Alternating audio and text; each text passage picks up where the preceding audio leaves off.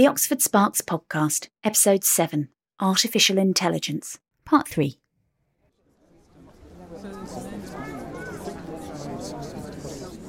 Artificial speech recognition devices are notoriously bad at recognizing words compared to, say, for example, human adults. We're able to be extremely flexible in the way that we recognize words, produced by different speakers in different contexts. Try playing around with your sat-nav using your voice recognition device. I am sorry, I did not get that. And you'll discover quickly how primitive our voice recognition tools are from an artificial point of view. Recalculating route. Hello, my name is Kim Plunkett and I'm Professor of Cognitive Science at the Department of Experimental Psychology at the University of Oxford. I'm interested in how babies' brain development influences their mental development.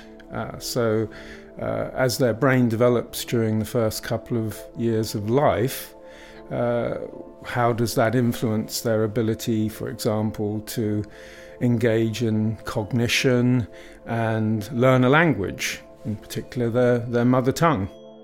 Professor Plunkett works in a unique unit called the Baby Lab.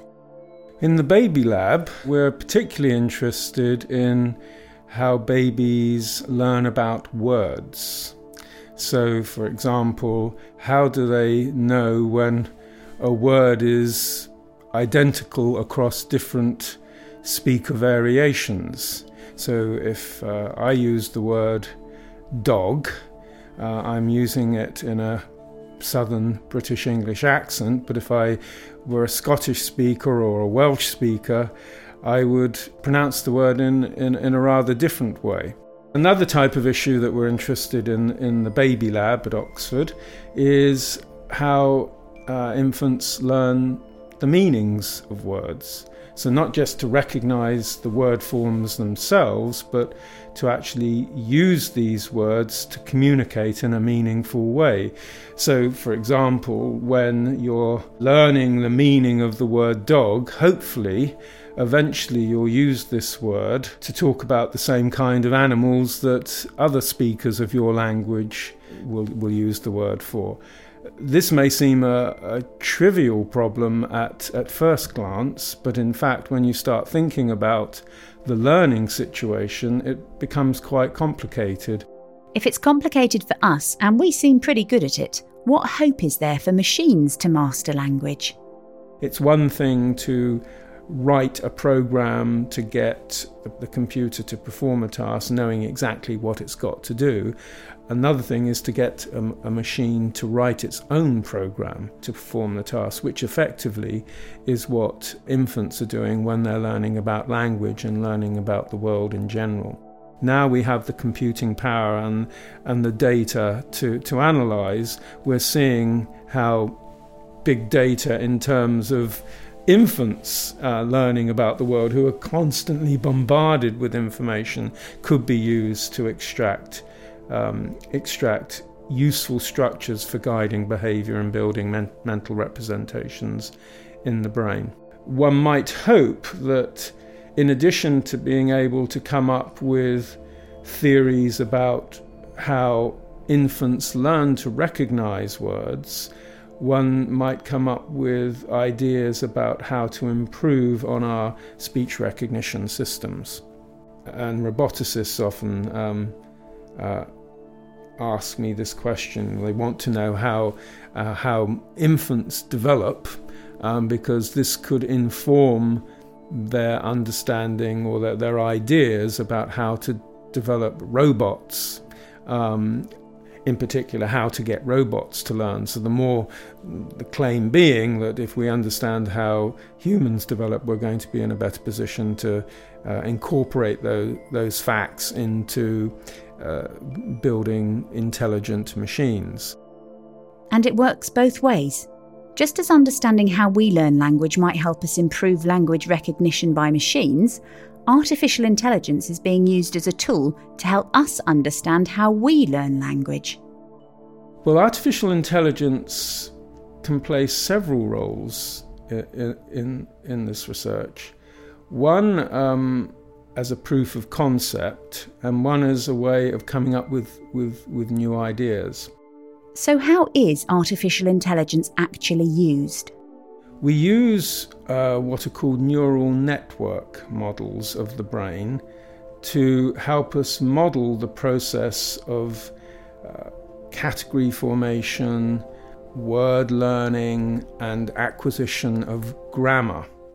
A model is just a simplified way of representing what we think something is like, whether it's a process like language acquisition, or of objects and structures like cardboard models of houses or the structure of the brain itself.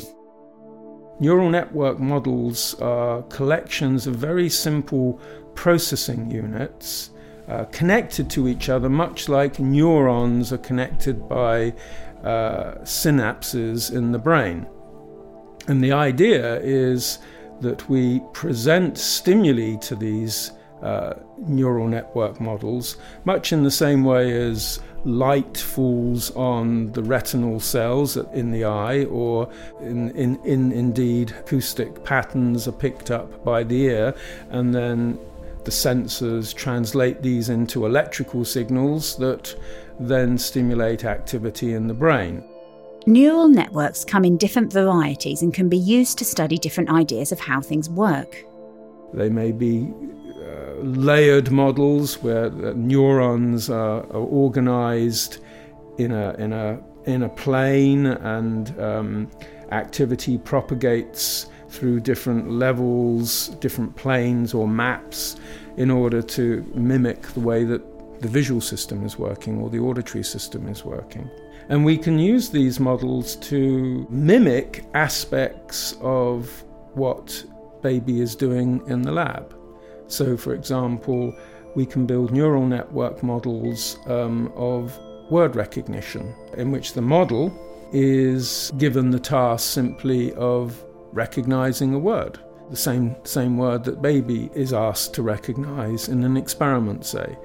And by looking at the way that the model can learn to recognize the word, we can compare that with the way that the baby seems to recognize the word. Where baby makes mistakes, does the model make mistakes? Does the model do things that we hadn't predicted? Does the model enable us to come up with new ideas about what baby actually might be doing when she's representing the form of a word in the brain? And just as a meteorologist might need to use a computer model to handle all of the complex information required to predict the weather, even more so possibly with trying to predict all of the factors that can contribute to human behaviour and the way that the brain drives that behaviour. So how do infants connect sounds with the meanings we associate with them? Imagine a child hearing a word associated with an object, the word dog associated with the word dog. How do they come to know that that sound, dog, is nothing more than just a property of the object dog? Just like the dog has 4 legs, it's furry, etc. They hear this sound at the same time as they see the object. It's just another property that the brain's picking up. How do they learn that the sound has a special property? The word dog actually refers to is a name for that object out there. Imagine going to a far-off land. You see a furry animal with long ears hopping around and you point and ask what it is. A local says, Gavugai. Does Gavugai mean rabbit, animal, something that hops around at noon? Or why are you pointing at that? With so many possible meanings, how do we make the right connection? The infant is just picking this up by experiencing the world, social interactions with their caregivers and other children, other adults. This is taking place over time. And one of the things that experimental psychologists have been interested in is how memories for events become consolidated and integrated over time.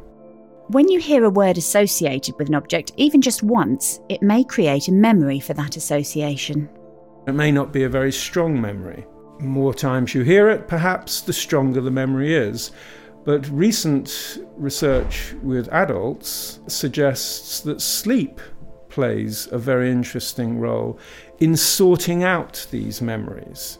One finding has been that if you teach adults new words, then let them sleep as opposed to just stay awake, they're much better at generalizing those new words to other members of the category of objects that the word was initially associated with than those who've just stayed awake. So does the same thing happen with babies? Babies, of course, sleep a lot more than adults. This is an opportunity for them to consolidate and integrate their learning experiences. And the nice thing about babies, of course, is that we can bring them into the lab and they might nap just for a couple of hours. So before they go to sleep, we can teach them some stuff and they can go to sleep or not go to sleep, depending on their sleep-wake patterns, and then test them after they've had a nap or after they've gone for a walk in the park in their stroller with mum, and see whether their learning has changed depending on whether they had a sleep or didn't have a sleep. So there are a variety of different things that we can do in the lab to try and figure out how memories are laid down over time and how the sleep rhythms in this case influence these memories. Through making a lot of observations in a lab, where you have more control and awareness of all the various differences, you're more likely to pick up on the differences that may have contributed to the results that you get in experiments such as this. We need to know what the stimuli were that the infant heard or saw, what the timing of those events were, what mother was doing during the course of these events, to see to what extent there is support from the mother, or can the baby do this all by herself as well. Beyond understanding how things normally work, approaches using artificial intelligence may also help us better understand how things can go wrong. It's not uncommon these days when building models of infant behaviour to break the models and use the broken models to see whether they capture aspects of deviant or abnormal development. In breaking the models in particular ways, we're perhaps in a position to understand what might be broken in the infant where abnormal behaviour is observed. So how do we build a machine that can truly understand the meaning behind words? A sat-nav can pick up on words like shop or school, and it can find them on a map for you. But it doesn't know what these things are. It can't tell you what a shop is for, or why you might want to go to a school. A machine that could learn what words actually mean, rather than just making associations, might be able to learn language in the way that we do. If we could solve that problem, I think we're going to make important steps forward in understanding the basis of human cognition. You've been listening to the Oxford Sparks podcast, narrated by me, Lou Sumner, and produced by the University of Oxford. For more fascinating science, follow us on Twitter and Facebook and head to oxfordsparks.net.